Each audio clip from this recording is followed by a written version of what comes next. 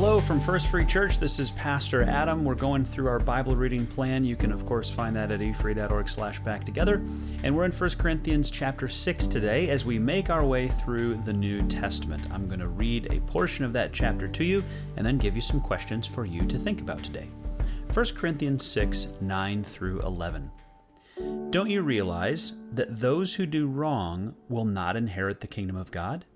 Don't fool yourselves. Those who indulge in sexual sin or worship idols or commit adultery or are male prostitutes or practice homosexuality or are thieves or greedy people or drunkards or are abusive or cheat people, none of these will inherit the kingdom of God. Some of you were once like that, but you were cleansed. You were made holy.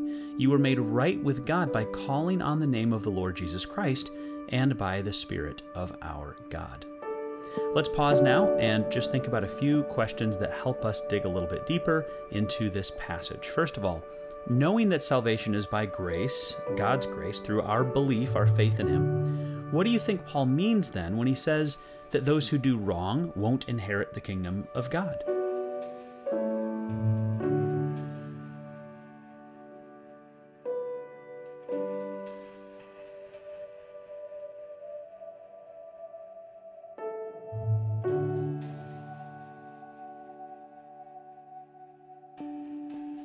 We know from 1 John that everyone is a sinner, and even Christians still sin. So what does Paul mean when he says we were cleansed and made holy?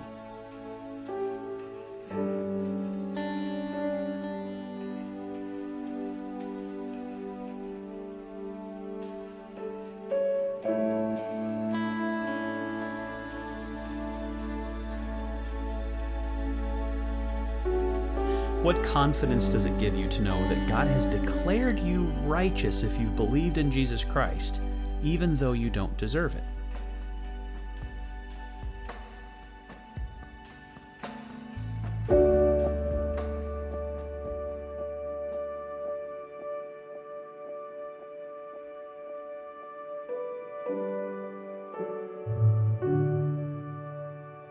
Why don't you just take a moment to pray right now and thank God for His mercy toward your sin and for His grace for your future.